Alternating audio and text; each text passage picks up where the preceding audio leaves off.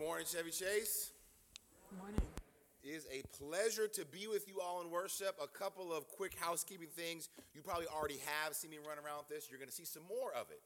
We do these inside church looks that go up on social media Monday morning, so you'll see your faces. But I need you all to do me a favor before we start that. Some of you might have not been in a selfie before. All you got to do is smile and wave your hand and wave. The sound will be off. So, all right. Do your best to get in. Hey, wave. We're at Chevy Chase. It's awesome. Yay. All right. Perfect. You look great. So, thank you, Molly. She's correct. This is much like the job of a bishop, but in true Presbyterian fashion and form. I don't actually have any power like a bishop would in another denomination, but what's more devastating to me is that I do not get a cool hat or a ring or some type of scepter, to carry around. I've been on the job only a couple of months, and my hope is to get connected to all of our churches. There are 104 of you all. If you basically take a map and put a pin in Washington, D.C., and stretch it out about 25 miles, you'll get our region of where our churches fall and lie, and you all are doing great. You're one of our thriving, growing, awesome congregations. You have two great pastors, which is a rarity. To have a great team like Molly and Eric, I have to remind myself not to call Eric Peltzy. The two of us went to seminary together. Eric was a superstar receiver on our flag football team. You can steal that one and use it as much as you want. Peltzy. Pastor Peltzy, yes. Our second reading this morning comes to us in Matthew's gospel. This, much like the first reading, is a calling story of Jesus going and deciding who his disciples are going to be. So we catch this story right in the middle in the fourth chapter of Matthew's gospel. From that time, Jesus began to proclaim, "Repent, for the kingdom of heaven has come near." As he walked by the Sea of Galilee, he saw two brothers, Simon, who was called Peter, and Andrew his brother, casting a net into the sea, for they were fishermen. And he said to them, "Follow me, and I will make you fish for people." Immediately they left their nets and followed him. As he went from there, he saw two other brothers, James the son of Zebedee and his brother John, in the boat with their father Zebedee, mending their nets. And he called them. Immediately they left the boat and their father and followed him. Jesus went throughout Galilee, teaching in the synagogues and proclaiming the good news of the kingdom of God, curing every sickness and disease, and healing all the people. Friends, this is the word of the Lord. All right, Chevy Chase, we are going to talk about a word and an idea that might be a little bit uncomfortable for some of us good Presbyterians. We call it the E word. It's evangelism. Scary, right? Evangelism. I'm assuming you already draw up ideas of people on TV in the 70s and people outside metro stops, maybe in your commute. There's a certain that sometimes gets carried along with the word evangelism. But today, we're going to explore that idea together and how you, each of you sitting in these pews, are evangelists for Christ. So we're going to participate in a quick survey simply by a show of hands. All right. How many of you got here this morning or 80 Sundays ago or whenever it was, 60 years ago, 55 years ago, however long it is you have been part of Chevy Chase Presbyterian Church? How many of you came here because this is all you know? I went to Sunday school here. My parents were here. This is the church that I was raised and brought up in. Is that anybody out there today? Been here your whole life? All right, yes. All right, next category. How many of you got here because you moved to the D.C. area because you work for the State Department or for some organization you can't tell us who it is just yet, and you were from North Carolina, you were from Missouri or Oregon or wherever it was, you were Presbyterian, you went to a Presbyterian church, you got here, and depending on what decade it was, you flipped through the yellow pages or you got on Google and you said, what's the closest Presbyterian church? And this was either the first one or maybe the third one you tried out, but you came here because you were Presbyterian at some other part of the country. All right, yes. All right, category 3, which is now my favorite category. How many of you got here today, last week, 40 years ago? How many of you came to this church because someone who participated in the life of ministry here, a member, a friend, a deacon, an elder, a pastor, somebody who was already here said to you, you know what, I have a great church.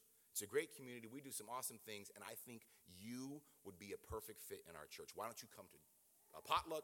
Why don't you come to Sunday morning? Why don't you participate in Vacation Bible School? Whatever it was. How many are here because somebody invited you to something here at the church? Yes. Look at that. You guys got evangelists out there in these pews. And the last one, catch all.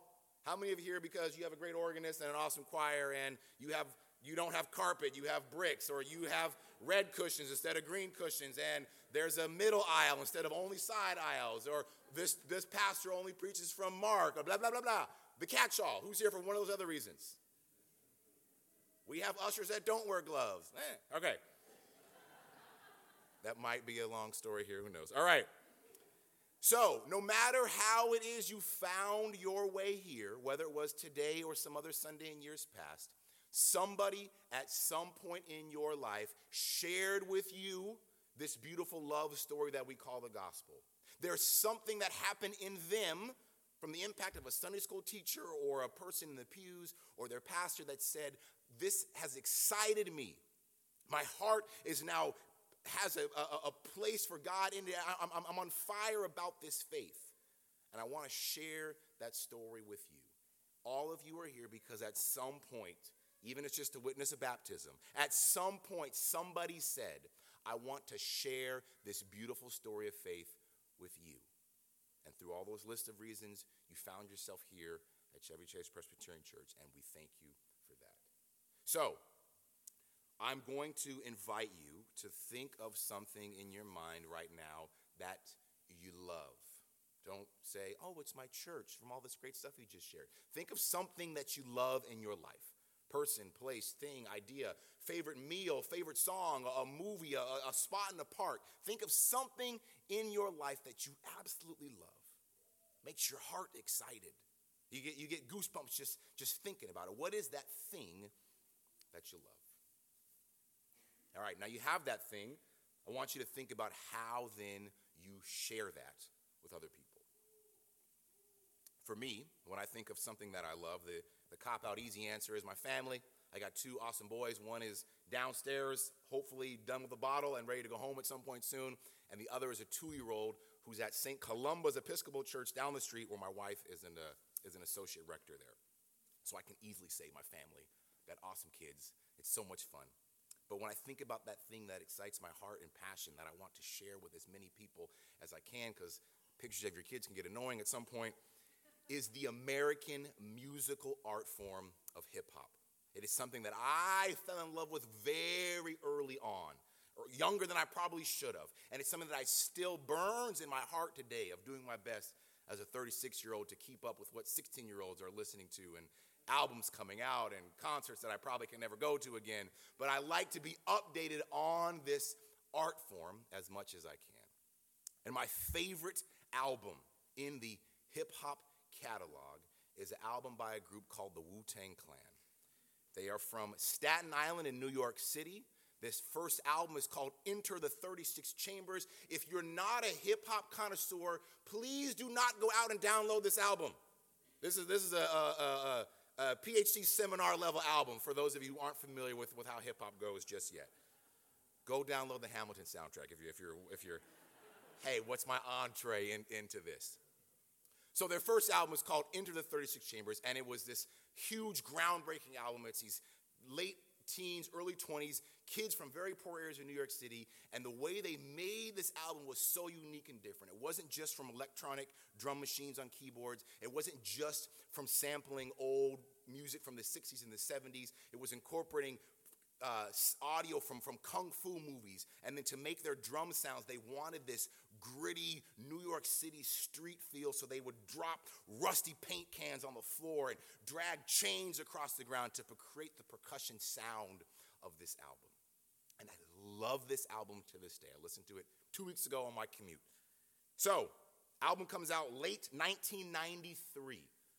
I need to go out and purchase this album. I was in 6th grade at that point. I'm scrounging together every penny that I possibly can. It's 1993. I'm a 6th grader in middle school. How do I acquire this album? On what medium? A cassette tape. Does anybody remember those things? Cassette tape. And I didn't have the fancy Walkman that would automatically rewind the tape once you got to the end. I had to open it up like a commoner and take it out and turn it around and stick it back in. And I played that album over and over and over again.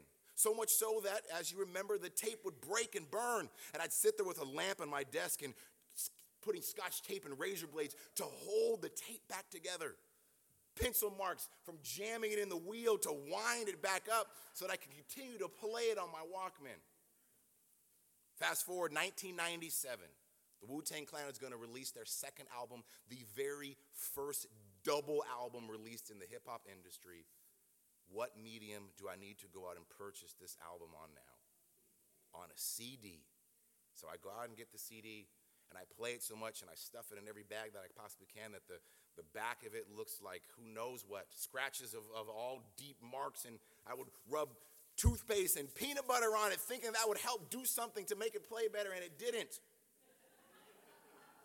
But I still went out and repurchased that first album, my favorite album of all time, again on a different medium to have it on CD to fit in my CD collection. Fast forward a couple years, it's now 2000, I'm headed off to college. I have this huge collection of CDs, but nobody's really using CDs anymore, so I have to convert all my music digitally. So I buy this album yet again on iTunes as an MP3 to have it digitally on my collection. Years past now, 20 years later, I've probably purchased it 3 or 4 other times now because I've fallen for some trick about this is digitally remastered. This is a special 20th anniversary, or we're going to hear commentating on this piece. But I love that album. So if I wanted to share that with you, what would I do? I'd bring you over to the house. I'd pour you a nice glass of whiskey or whatever your favorite drink might be. I would get the best speaker or headphones that I could find in my house for you to be able to sit and listen. We would spend hours listening to this one album together. But you know what I wouldn't do? I wouldn't go back and get the medium that I fell in love with. I wouldn't go to my mom's garage and pull out that old cracked up plastic case of a cassette with duct tape holding it together. I wouldn't bring that to you and say, you need to fall in love with this story this way because this is how I did it. I would make sure I found the very best. I'd buy it again just to make sure it was the highest quality sound that I possibly could get because I want to share that love story with you. And I want to be able for it to be the very best, the highest quality, so you can also fall in love with the thing that I did. This morning's story is about sharing a love story. Our call as disciples, much like the call was 2,000 years ago, is to go out into this world and to share this story that has transformed our hearts with as many people as we possibly can.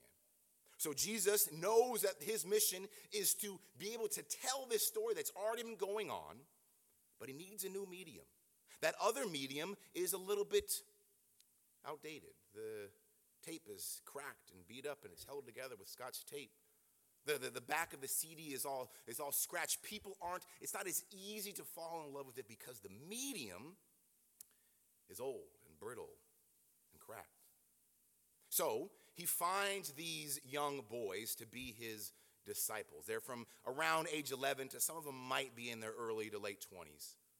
But he finds them and he says, I'm going to use you to go out and tell this love story with me. But see, these boys who were out fishing, they at some point in their life were already disciples. In the ancient Near East, if you were born into a Jewish family, the hope was, if you were a male, the hope was you would become a disciple and eventually become a rabbi also. So every little boy would follow around a rabbi and get the teachings of what the rabbi would do. And eventually, the rabbi would have to make some cuts, some tough decisions. Well, you're not reading fast enough. You don't track this fast enough. Your prayers aren't good enough. You're not really following along. So why don't you then go home, and be with your family? Why don't you go home and do what your family's been doing for generations? Why don't you go home and start to tell their story of how they navigate and move throughout the world? So Jesus gathers these young men who have been told at some point in your life by a religious authority that you were not good enough. Your way of telling this story didn't hold up.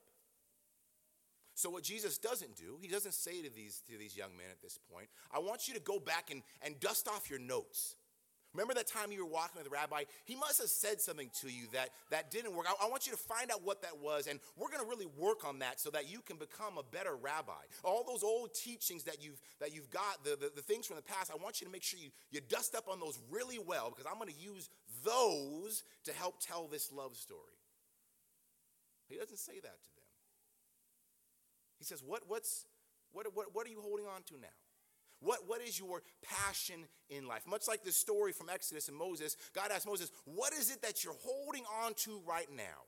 What do you have that I can use now to help you tell this same love story? So these disciples, these young men who've been told at some point they weren't good enough to be disciples, they're holding something in their hands. What is it? Nets, fishing nets. It's this beautiful analogy we have for what it means to be a disciple or an evangelist, right? We're gonna cast this net out into this wide open sea in hopes that it spreads as wide as it possibly can to catch as many different fish for us to pull it back in to be able to share in this story of what God is doing for life, for liberation, for peace, for happiness and wholeness.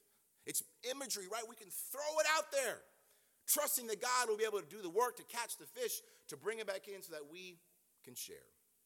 So we see that in Sunday school lessons. It's cut in stone in front of church buildings that we are going to go out and fish for people, to catch them, to bring them along, to help them see how God is moving and working and doing amazing things in their life and in this world. But that's not all of this story. Half of these disciples, these soon-to-be disciples, are out there casting nets. They're doing something they could do with their eyes closed in the middle of the night. Their family's been doing this for generations. The muscles in their wrist have been trained over decades of how to exactly cast it perfectly so you can optimize how many fish you are going to get. But they know in order to do their work, it's not just about casting their net. They need to make sure that their tool to survive, their tool for their family to be able to be whole, is not just on how well they can cast, but how up-to-date their equipment is. See, these second batch of disciples are back in their boat, not getting ready to cast out nets, but mending them, fixing them because they know they've been broken. They know they've been hanging on a wall for too long in the sun, and they're brittle and dry, or it's been laid under a boat, and now it's all wet and soft and stretchy. They need to make sure that their tool for survival is fully up to date. That is the best that it possibly can be. See, Chevy Chase, God has given us tools to go out and to grow the church. And when I say grow, I don't just mean butts in seats and more dollars in an offering plate, but growth in the broadest, widest sense possible. Who are we connecting with to tell our love story? A love story that is unique to this room, a love story that is unique to this particular gathering of people. How are you retelling it? Maybe, like many of our churches, you need to re-examine your tools. Are they dry? Are they brittle? Are they too old? Are the holes in the net now too big? Do we need to take time to make sure that we mend so that when we go out there to share the story, we are sharing it at our best? And we also have to remember that we're not falling in love with the medium. It's not the things that got us here to the church that have us staying to participate in this life of faith together. It is God's love. That is the substance. That is what we have fallen in love with, and that is what we go on to tell more people about. Not that I fell in love with this album because it was on a cassette tape, but because I love the music. I loved what was happening sound-wise on that album, what it did for my life. I didn't fall in love with the different mediums that I tried that eventually got outdated. But the song, the music, the sound always stayed the same. So Chevy Chase, look at your hands. What are you holding on to? What gifts have God given this unique gathering of people that you can go out into the world and tell this love story? To share it with as many people as you possibly can in as many diverse ways as possible, knowing that it is all part of the exact same love story of faith. The story that brought some of you here 65 years ago, the story that brought some of you here this morning. Find out what that thing is God is already giving you that you are holding on to now, that you could use with your eyes closed in the middle of the night. A tool that you know very well. What is that? Go out there and use it to grow God's church, to throw it out into an open sea, knowing that it is at its very best.